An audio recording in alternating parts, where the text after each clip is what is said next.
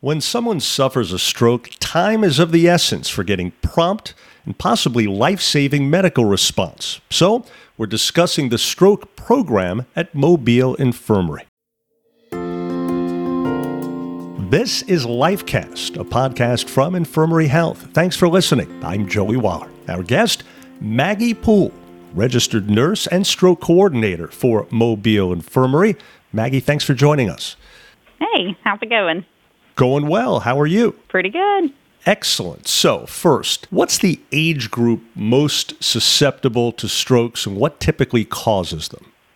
So, the most common age group that we see is generally in the 60 to 80 year range, but a big misconception of stroke is that it can actually happen at any age. So, even young people as early as their 20s can actually suffer from a stroke. As far as symptoms and causes, the causes that we see most commonly are going to be uncontrolled hypertension and uncontrolled diabetes, as well as smoking, and then, of course, atrial fibrillation, and, of course, obesity as well. So other than trying to control your weight, what are some other ways on our own that we can help to avoid the risk of a stroke? Definitely following up with your primary care provider each year. They'll be able to check your cholesterol levels, your A1C, and counsel you on the appropriate medications to take, because there's medications that we can use to get those blood pressures into a safe range and our cholesterol into a safe range and help control our diabetes. What are the typical signs of a possible stroke? And also, are there any common misconceptions about strokes that you can clear up for us? Yeah, so we always like to use the acronym BFAST.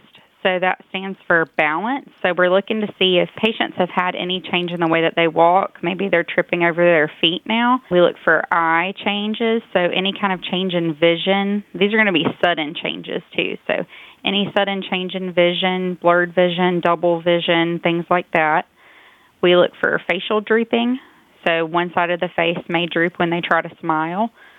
We look for arms, so we're looking to see if there's any kind of weakness unilaterally. So maybe one side of their body is weaker than the other and they have sensation changes. We look for changes in speech, so maybe they now have slurred speech, or they may be completely aphasic where they can't communicate with us at all. And then, of course, we teach them that time is brain. So we want them to get to the hospital as fast as possible and to know when the patient was last known well. And in terms of misconceptions, anything that people sometimes miss in the way of symptoms because they're not aware that it could be a sign of stroke? I don't know if there's necessarily any signs that people don't recognize are a sign of stroke, but I think one of the big misconceptions that we see in the community is that a lot of people don't know that there's options for treatment now. They may not know that we have a few different things that we can do to help treat their strokes. And speaking of which, you led me beautifully into my next question, which is, there are different types of strokes. So simply put, what are they? And in a nutshell, how is each typically treated? So the most common type of stroke is going to be the ischemic stroke, which is caused by a clot in the brain. The good news about these strokes is they are typically the most preventable types of strokes, so that's the good news. We do have two great treatment options for those, which is TPA, which is basically a clot buster that helps destroy the clot, or we can go in and remove the clot with a thrombectomy. Patients have a certain amount of time to be able to get to the hospital to receive these treatments. We like for them to get there as fast as possible. And then with intracranial hemorrhages, that's where there's bleeding in the brain. So a vessel has ruptured, and now there's blood in the brain. With these, that's generally caused by hypertension. They are the rarer forms of strokes, but they can be very detrimental to the patient. And we have neurosurgery options and endovascular options for those patients as well. Now, when a stroke patient arrives at Mobile Infirmary, what are the steps of care they can expect to experience? So from the time that they hit the doors of the emergency department, we have a stroke team that's activated by a stroke code. And so the neurologist will meet them down in CT and assess the patient to determine what the best course of treatment is for them, whether that be because they're having an ischemic stroke or a hemorrhagic stroke. From there, if they're eligible for treatment, they'll receive that treatment, and then generally they will go to either the neuro ICU or one of our neuro floors where these nurses are specially trained to care for neurologically injured patients. From there, they're evaluated by physical therapists, occupational therapists, and speech therapists to determine a course of treatment for therapy, because that's also a very important part. And then, if possible, we do like to send those patients, once they're medically stable and able to be discharged, we like to send them to our in-house Rotary rehab program. And there they get intense physical therapy and occupational therapy and speech therapy to help them gain back their best chance at recovery. Gotcha. And that rehab, of course, in the case of a stroke is so crucial because oftentimes things that seemed day and routine in terms of mobility, normal tasks of life, etc., those can be interrupted and need to be retrained to some degree. Absolutely. So the program here actually has a model grocery store, which is really cool because the patients, something as simple that we take for granted every day, being able to go to the grocery store and put our groceries into a buggy is a real challenge for these patients. And so they can go through and attempt to collect their groceries, and there's a model car that they can get into to learn how to drive again, and a bed where they can learn to get in and take care of themselves. So it's a really amazing program.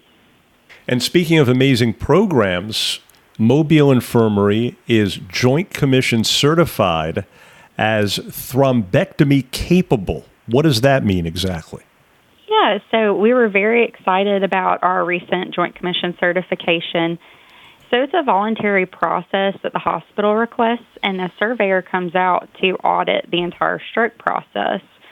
So they will observe everything from our stroke codes to nursing care, charting, and our therapy in real time. The surveyor then determines if the qualifications are met, and it's a very stringent process that demonstrates to the community safe and quality stroke care.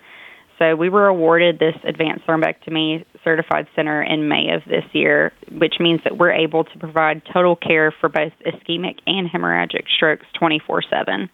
Well, congratulations on that. Thank you.